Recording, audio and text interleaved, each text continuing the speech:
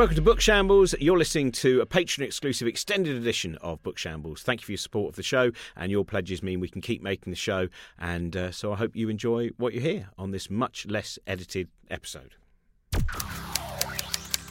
Hello, welcome to Book Shambles. Producer Trent here. Thanks for listening, and thanks to our Patreon supporters. As always, welcome to all our new Patreon supporters that have joined us in the past few weeks as well. Patreon.com/bookshambles is where you can go to pledge as little as $1 a month and get extended episodes each and every week.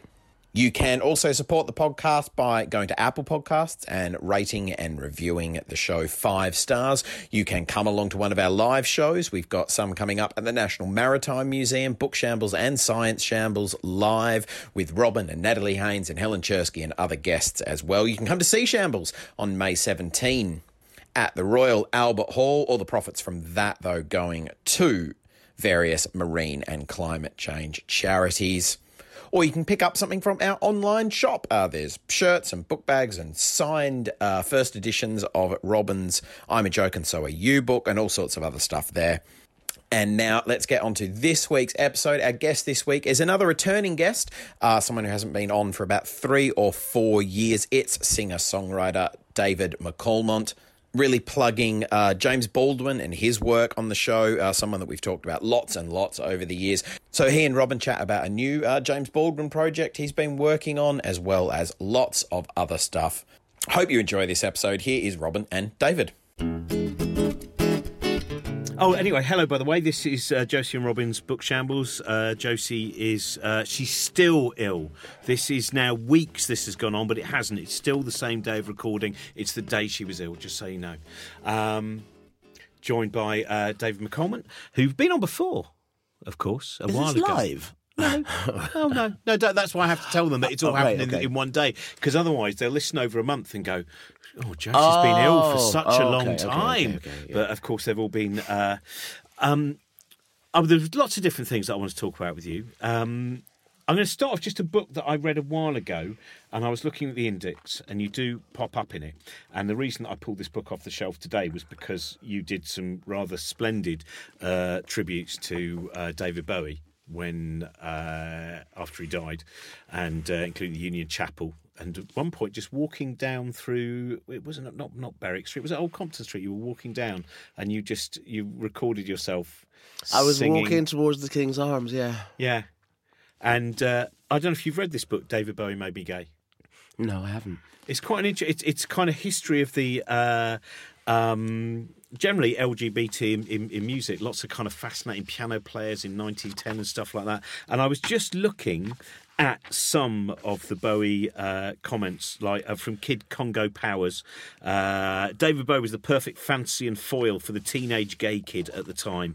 And then we have Mark Almond. He was so much more important to me than my teachers. He got me into books, music, films. That was what great pop stars can do. And there's lots of other ones from all manner of people. And it's just to me it was a fascinating book, and I don't think we talked about this last time, but the importance sometimes of the pop star as the entry into a whole range of different cultures and ideas. And I wondered, in terms of from your perspective, how you know, in your own work perhaps, and also in the work when you were growing up as well, of those people you went, that I ended up going that direction and that direction and that direction, and that fascination, all of these build up from what may have merely been a kind of 2-minute, 12-second pop song initially. Ooh. I don't know where to begin with that. I mean, I've said it so often, but I mean, I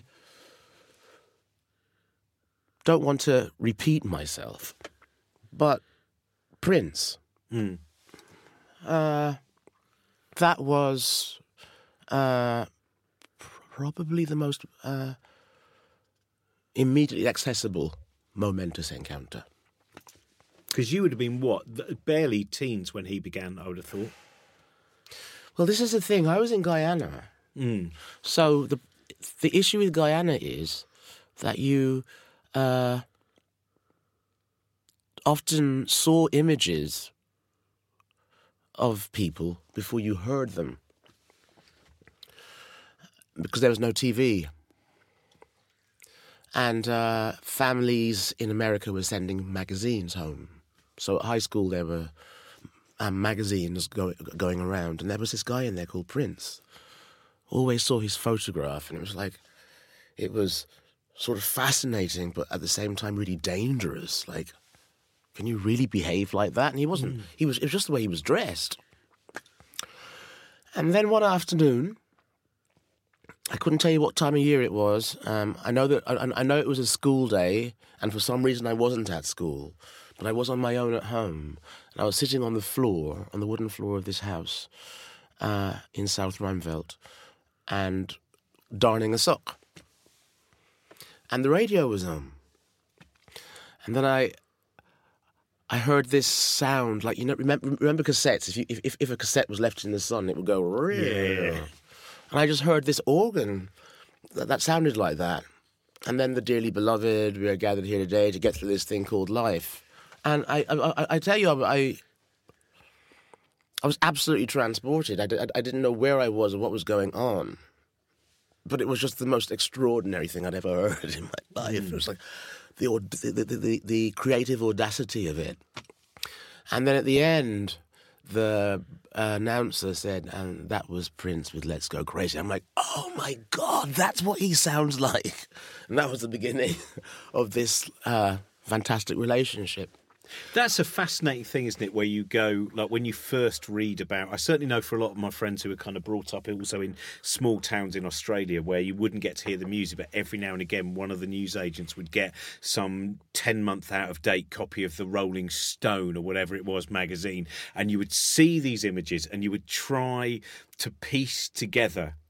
And that imagining of, I've seen all these images, but what is the noise? And you're never able to work out what the noise was that you used to hear in your head. Yeah, and that was a different time. You know, it's almost like like Jane Austen now. You know, you are okay with the idea that some things are just not accessible. You can't access them. So you might see the pictures, but, you know, unless the radio plays it, you're not going to get anywhere near that record. Whereas today, you just go, boom, click. I always end up being a bit of a researcher when I'm on Spotify, because it's all there. You go, you look at Spotify. Oh, let's get into the history of this, and it just wasn't like that back then. 40 years ago. Yeah, it's a weird thing, isn't it, when you realise that you're historical. The Tim Brooke Taylor from The Goodies was saying he was chatting to a friend of his daughter and she's studying history at university, and he said, "Oh, that's interesting. What period are you doing?" And she, Renaissance or something. And she went, "The 1970s." And he was like, "Oh my God, that's not history. That's our life." But I think it's something we talked about before, but I still find it a fascinating thing to try and comprehend how art changes when it is instantly accessible and what changes in your relationship with it. Because as you were saying, like for all of us, if you listen to, wherever you were, listening to late night radio, a lot of the records played on that were not in the record shop, certainly not your corner record shop, and they weren't in the Woolworths or they weren't whatever, and you might occasionally see smudgy. So there was a journey required to eventually hear it again, or get to know what was going on with that, as opposed to now you can go onto the website and you can download it, and the moment a single is out, the single is available. Now it's not, you don't even have to walk down to the high street, and I'm not saying that makes it worse either. I don't want to kind of in the good old days where it was impossible to get hold of art, but I do think that must change how you feel about an artist. Yeah, I didn't tell you about my supplementary benefit, did I? I got back here in '87, and I'd never owned a Prince record because they just weren't on sale where I lived, or if they were stupid money. And I didn't have any money when I got here. I said, "Well, what am I going to do for money?" They said, "Go down the social, sign on." So I did. I got this check for 48 quid. I went straight to Our Price. I went straight to Our Price and I bought Around the World in a Day, Sign of the Times, Purple Rain and Parade. And that was me for the next fortnight in my the room I was sharing with my cousin, just listening to Prince. Yeah. And just the repetition as well, because once you've got it, you're going to play it again and again and again. I look now at my vinyl, I just think, I wish I hadn't had such a ridiculous quiff when I was younger, because it means that nearly all my records are destroyed by small particles of hairspray, which have all landed in the grooves, which gives a rich history of the fact that I once had hair, but at the same time has destroyed all of those things. So I wanted, in terms of the cultural thing, in fact, when I was just reading, you pop up a couple of times and that there's kind of talk of Morrissey, and you supported Morrissey 95, would it have been? Yeah, Theatre Royal, Drury Lane. And, of course, he's now... right? A lot of people look at him in a very Is different... it Drury Lane? He did do Drury Lane about 95, so that would be... Yeah. That was the one that I think he filmed as well, introducing Morrissey or one of those things. But I was interested... The last time that you were on, we talked quite a lot about James Baldwin. Yes. And...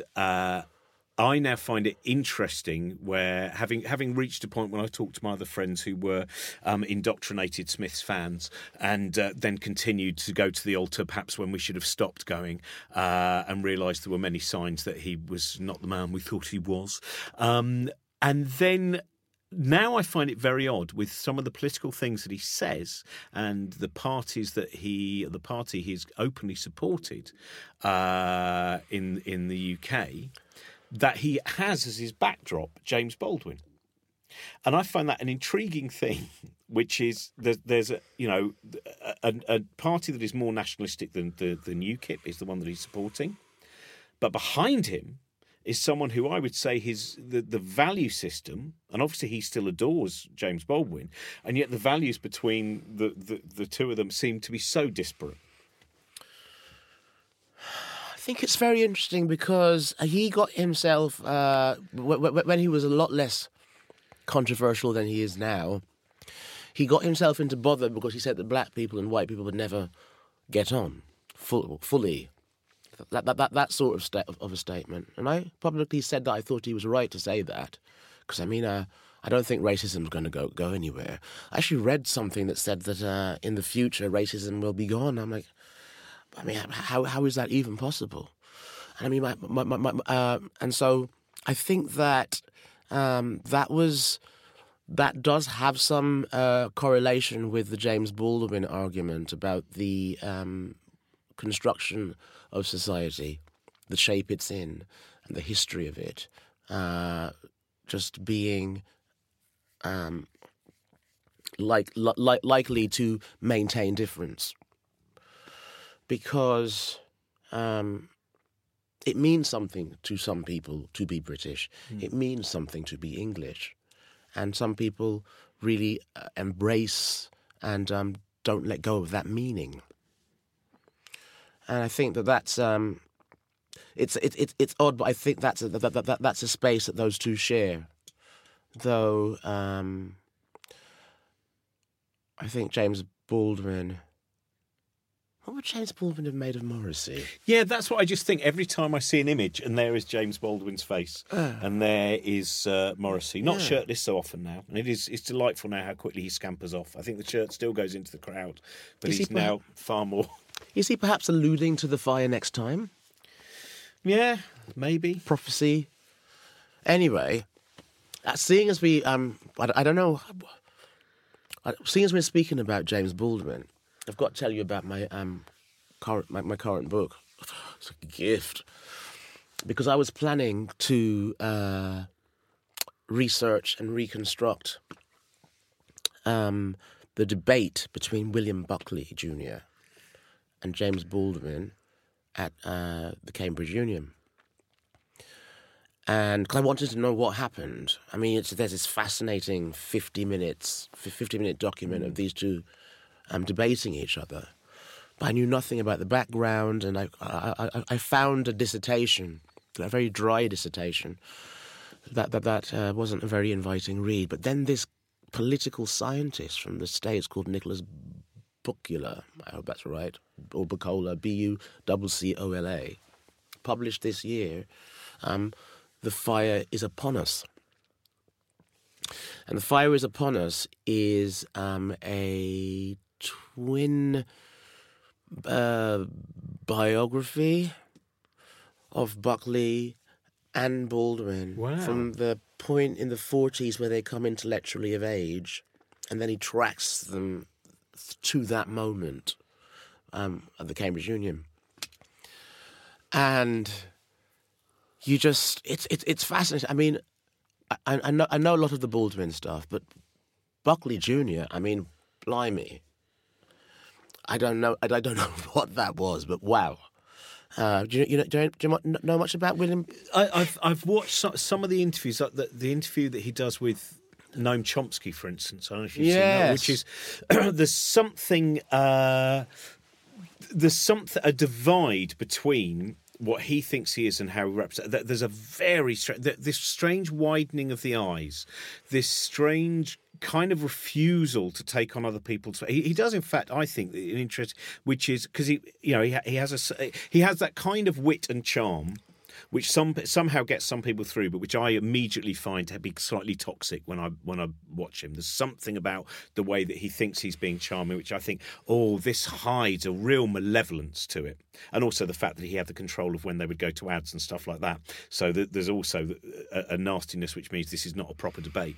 But the way there's something. I was talking in the previous podcast about Jordan Peterson. I know it's a slightly different thing, but there's disparity to me between what Jordan Peterson says he represents and what he is as a human being. And he actually seems, there's something I find about watching him where I think you're very uncomfortable and I think you're very unhappy, and I feel kind of there's a certain level of sadness.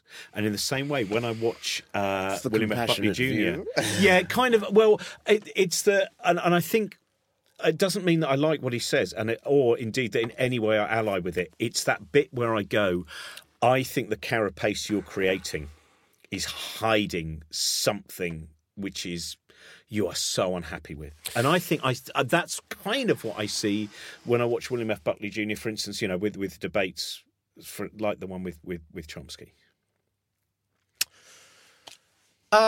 I think Chomsky is very ready for him. Also fascinating is the interview with Huey Newton. Oh, I've not seen that one. Check it out. It's a fascinating moment. But the trouble with Buckley is that he's Texas oil billionaire father. His mother is basically Scarlett O'Hara, and an avowed racist.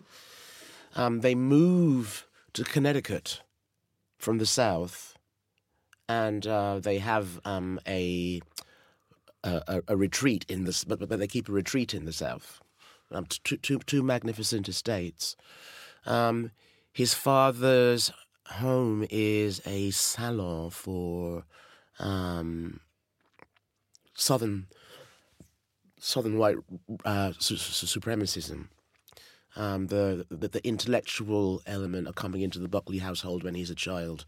These are the people that are at his father's dinner table.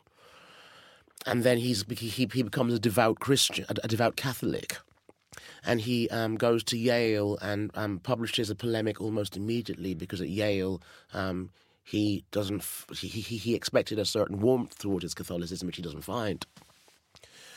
And then he's not racist, but he's non-racial egalitarian. Right. I'm not a racist, but I do think that white people are superior. So then he he rounds up a load of conservative thinkers at his Connecticut estate, and creates the new conservative movement. And he does that by starting a magazine called the National Review. And in the National Review, he's just pulling all of the conservative thinkers into one space and creating the arguments. And Ronald Reagan, it was a Buckleyite. So it's I had no idea, like you, when I was watching this talk show, who this guy was. But he is the father of modern conservatism. I always get that one wrong. So what do we know then about? Because it's fast. I mean, if for those of you who've never seen it, you can see it all on YouTube. It is an incredible debate, predominantly because of James Baldwin, who is utterly remarkable in it. And I think I always find the mixture of the composure within his anger is something which is very hard for anyone to create. Because that's what I think is. Sometimes you watch, and until you're really listening, you then go, "Oh yeah, there's a fury here." But this is a fury which it has lost none of its rationalism with the fact that his ability to poetically convey that. And so, what was William F. Buckley Jr.? I mean, after that, what was his reaction? And what did they have? What was their communication before? Is there anything that was? Buckley became aware of Baldwin, and when Baldwin went south and wrote about it, Buckley thought Baldwin, and he called him an eloquent menace. It's like, this one's clever. The National Review, we need to keep an eye on him. Meanwhile, at Cambridge, his agent in the UK wanted approached them for for Baldwin to deliver a address or something. They said, "Well, no, that's not really interesting enough for us, but we'd welcome a debate." And then they spent some time thinking about who the right, and they came up with Buckley. And Buckley flew in from Switzerland. Baldwin flew in from France. They sat at either end of a very long table. It was felt that they should be kept apart, even though they were in the same dining room. And they didn't really. They exchanged pleasantries, but then the only conversation they really had, if you can call it that, was the debate. Mm. Yeah, because that's Buckley's inability to in any way acknowledge any. I mean, it's something that we just now have on an hourly basis in anyone that you attempt to have a conversation with. That the movement of the argument to make sure you can somehow find some moment of being right. Hello, sorry to interrupt the podcast. I hope you're enjoying it, and I hope you'll come back after this brief message. Check out the Cosmic Shambles Network online shop. You can get Book Shambles shirts and tote bags, badge packs, notebooks, and all that sort of stuff. There's signed hardback copies of my book, I'm a Joke and So Are You, and I'll personally dedicate them to you as well, if you'd like me to. Everything you buy from the shop goes back into helping us continue to make the podcast and all of the science blogs and other things at Cosmic Shambles. And where are you in terms of, on another subject, on politics? There was you wrote some great pieces when you were out in the United States of America when you were, and I'm just wondering where, as we continue to see the progress since your reports from the initially the Trump election, and then all of the different things that are happening in the United Kingdom as well. Do you find yourself increasingly drawn to books within that area of trying to understand the book that I've banged on about a lot here is Heroic Failure by Fintan O'Toole, right, which is a very good book, I think, in terms of about the characteristics of the English national kind of personality which feed into the current narrative of what's going on. Yeah. And this kind of mixture of hard done by pomposity. Yeah, I mean, I did the history O-level and the A-level, and the O-level was slavery, and the A-level was European history and British social economic history, and excuse me, and it was the European history was fascinating. It was like, yay. Whereas the British social, oh my God, Chartists. And it just seemed so dry. I kind of haven't gone back. Right. But America continues to fascinate me. There was something about the combination of the rise of Donald Trump and the 2016 disillusionment with this idea of loving a place. When you speak about, when you say that you love a place, what do you mean? So when you say you love America, what do you mean? And realizing that so many of the exports feel more like PR now. You think America is cool because Stevie Wonder comes from there, but that's not Stevie Wonder's experience. Mm. And so I've continued to read that, and really, I don't know why it's taken me this long, but really coming to terms with how mortal the black experience in America has been for many, how violent and how mortal. I didn't realize it was that bad. Because so many of the insights into African American history that I have are based on musical biographies, where usually you hear about they can't drink water from the same tap, or they have to go into the hotel by the back. But I didn't realize that how many people were being slaughtered by that. And one of the books I read recently, which was fascinating, I'd recommend it, is a book by Isabel Wilkerson. It's published in 2010, but I never, read things the minute they come out. It's published in 2010. It's called Warmth of Other Suns. Warmth of Other Suns is taken from a poet by Richard Wright, who, I had no idea, who was seen as the bard of the Great Migrations. I did not know until about 2 years ago that there was any such thing as the Great Migrations, this massive movement of about 5 million African Americans out of the South, with a tendency from those who were in Louisiana to go to California, and the further east, the north coast, the east coast. And it happened over about 15 years, and Al Green was a great migrator. Stevie Wonder's parents were great migrators. Sam Cooke, all of these artists who became successful in the North had to get the hell out of the South, which is why Al Green is so extraordinary, because once he went back to Memphis, he never left. I think, and I've always found that really interesting. But Isabel Wilkerson tells you these 3 stories about a couple, a woman and a man. The man leaves Florida to get to California, and he drives, and it's risky, and you have to. It was a secret that had to be kept. You had to often leave under cover of darkness, because if anybody found out, they'd try to prevent you from leaving.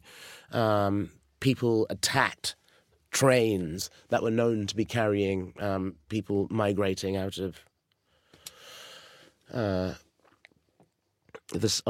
South, and suddenly America just looks very different. It's like, oh.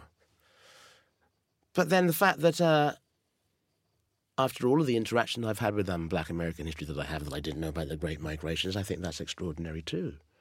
That they're actually recognised by history as a thing, as like one of the greatest internal movements of a people. I had no idea. I'd never. Yeah. I didn't know until a couple of years ago.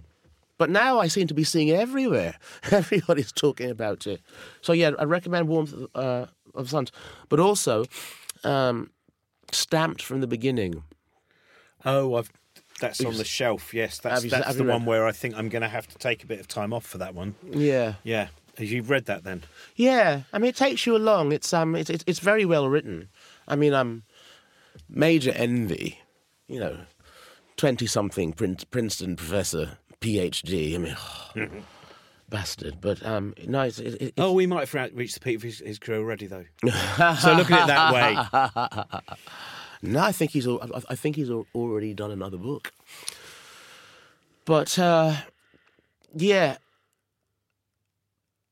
Once again, I mean, I was discussing this with my students the other day. I was doing a class about ethnicity in museums, And it's just fascinating. When you look at the definition of ethnicity, it's essentially voluntary. You know, if you and I decide that we're an ethnicity, well, then we've agreed that we are an ethnicity and we become one. And then you've got race, the origin of race being people who spoke different languages. That evolves into something quite different during the colonial period, the colonialist period. So he brings that into it, but it's fascinating to see that he's sourcing Islamic scholars as information that Slave has referenced. I don't know if you noticed, if you've come to this bit yet, but do you know the etymology of slave? Before they started enslaving Africans, they were enslaving Slavs. Right. And that's it. So the original slaves were Slavs, and so they just kept the word. That's what, of late, there seems to be a lot more etymological learning that I'd never realised that the word cell, as in the cells in your body and the cells, does actually come from a monk's cell. It's that way round. Get out. Yeah, so it was monks. So it went, oh, these things that I've discovered, these cells, well, they're a little bit, I suppose they're similar shape to where monks hang. And all of those different things that then, or asylum. I'd never think when I hear of people being placed in an asylum, the fact that starts from a place of goodness. We need to give these people asylum. And then it becomes a place. Yeah, all of those, and like the Slavs thing, all of those things, man, it just, the moment you know that, you go, wow, that's just opened up a whole new... I want to ask just before we get to the end, because you were touring a lot last year, or you seem to be touring a lot with your show, singing the songs of Billie Holiday. And did that have an effect in terms of your reading and in terms of what you were just talking about in terms of the, like, kind of the... I think there was on the radio the other week a documentary which I haven't heard yet, which was talking about how Strange Fruit destroyed her. And that ultimately, that I haven't heard it, but her experience, how much when you're, sometimes nightly up on stage going through those songs, one of the truly, I mean, I think between her singing of that and there's also one of the versions of Nina Simone. Nina Simone's infuriating because it turns out that every single song she did, there's about 73 versions, and it just seems there's a lot of, if you see, like you go and you go, oh, there's one particular version of Strange Fruit that I heard her sing. They're all obviously incredible, but there was one that I went, oh, I've never heard it sung like that before.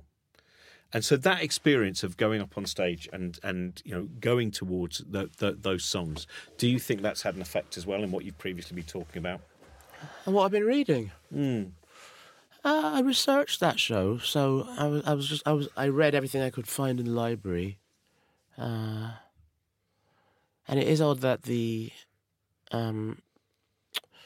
Lady Sings the Blues, the movie, has her running into a field to have a wee. And suddenly finding these bodies, which didn't happen. But no, I read about jazz all the time. I did do a version of Strange Fruit, but I didn't do it I don't do it as part of the show. I did it at JW3, because I had 33 revolutions per second. Right. That book about the bass, protest. Yes. Yeah. So they had a night of music based on that, and I did Strange Fruit there, and I did it right at the top of my range, and I did it a cappella, and Boo said, "So we've got you on opening the first half." I'm like, "No, you haven't." It's like, you can't put this on at the beginning. Yeah. This has to close something, and obviously it can't close the show, so it's got to close the second half. I mean, I don't know where else you could possibly place that. And he wasn't so sure, and then I showed him what I was going to do, and he was like, yes, that's the right place for it. And I've heard versions of that song. There's a song by, a version by Cassandra Wilson, which is bizarre, because she puts this kind of boom, boom, boom, boom, She puts a funk on it. Like, southern trees bear straight fruit. Like, what are you doing? This is not a funk song. Yeah, but That's weird because I was thinking that was one song and you've just proved me wrong, which, however much it's never become dislocated enough to just be some standard. And you've just proved that maybe I was wrong then.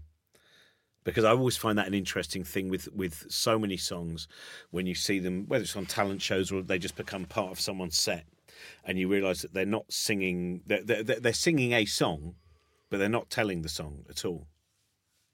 And that, you see people doing fantastic things in terms of, when it's mechanical. Vocally, but you go, oh no, they're doing really well, but they have no idea what this means. Yeah. It's really interesting because I think that there are some people who grudgingly accept that the show is good. I think some of it might be, you shouldn't be singing those songs because you're a man. Mm. But the reason I do the show is because whenever they have a Billie Holiday celebration, men are never invited. And so it's a bit of a one-man protest, really. But, and because some of the things she's saying about her interaction with men, in the minds of some probably should be the preserve of women. But I'm doing it. And there are moments where I have to sing He Beats Me Too. And that feels a little unwieldy. But then I try to be as real with it as possible. And are you? That show's still? Yeah. And you're doing a new. Next one's Under the Bridge in March. And you're doing another. You're touring as well with you've got a new album. Yeah. Got, The Last Bohemians with Alex Webb, McAlmont and Webb. We're calling ourselves. And that's going to be touring. Yes, we got a show next week. We got about 10 dates lined up this year. A couple in London, Coventry, Kendal, Manchester. Oh, Kendal, is that the brewery? Yeah. Yeah, that's nice there. Yeah. Yeah. I'm sorry we've run out of time. I never got to tell you about this. I love this, Season of the Witch. God, was I talking to you? No, not at all. I always bring some spare books. How the Occult Saved Rock and Roll. How the Occult Saved. Which I'd never had any idea. Pop darling Daryl Hall insisted on recording Sacred Songs, an album inspired by Aleister Crowley, particularly the book Magic Without Tears, a musical release that would almost cost Hall a label contract, as well as his professional and personal relationship with his partner John Oates. You just don't think of Aleister Crowley and Daryl Hall, and it's kind of. And I'll get you in, and this is. What? This exists? Yeah. I've not heard it yet, but it's a fascinating book, just on various different. Because there's another one called Strange Star, and I terrible that I forget the name of the author because we interviewed him for this as well, which is a lovely book, a similar time, kind of 60s into the 70s, all about the influence of science fiction. On Bowie, on Hawkwind, and lots of bands you don't expect, in the same way you don't expect Daryl Hall to be within the kind of Aleister Crowley thing. So that's Season of the Witch, and this was a book that I've been trying to get hold of since I found a load of copies in Toronto, but they were selling them as a set, and I only had hand luggage. One day we'll talk about this. Maledicta, which was it is the International Journal of Verbal Aggression, filled with essays on verbal aggression. It's and that came out every year for about 20 years. And thank you, Trent. You've put up on the screen Jason Heller, Strange Stars. That is, and we interviewed him, and that was. Thanks very much for coming along. David McCalmont will be, as said, McCalmont and Webb touring. Also, David Show, Under the Bridge, as he mentioned. And follow him on Facebook as well, because he puts up fantastic, they're essays really quite often that you just put up, kind of reacting sometimes to news or loss of people or all manner of different things. And they're great. So follow, if you are on Facebook, go and Thank you, David. Thanks very much, David McCalmont. And Josie hopefully will be back with us soon. And go to cosmicshambles.com, where you'll find lots of kind of blog posts and little films and all of this series and other series as well. And we've done over 200 of these now. And also go to patreon.com if you have some spare money you'd like to give us. Thank you. Thanks for listening. Don't forget to check out the events pages on cosmicshambles.com for all the stuff we've got coming up. Patreon.com/bookshambles to support what we do with this podcast and everything else. We'll be back next week with a brand new episode. And also, something I always forget to mention or plug, if you're on social media, don't forget you can follow us and keep up to date with all the stuff that's going on and who upcoming guests are going to be and all that sort of stuff. We're on Facebook and Instagram at Cosmic Shambles Network, and on Twitter is just at Cosmic Shambles. So give us a follow or a like or whatever the correct terminology on those platforms is to find out bits and pieces and things and stuff. Back next week. Until then, bye. Josie Robbins' Book Shambles was produced by Trent Burton of Trunkman Productions. This podcast is part of the Cosmic Shambles Network. For more podcasts, live events, documentaries, and lots of other things to feed your mind or give your mind indigestion, sometimes make your mind physically sick, then go to cosmicshambles.com.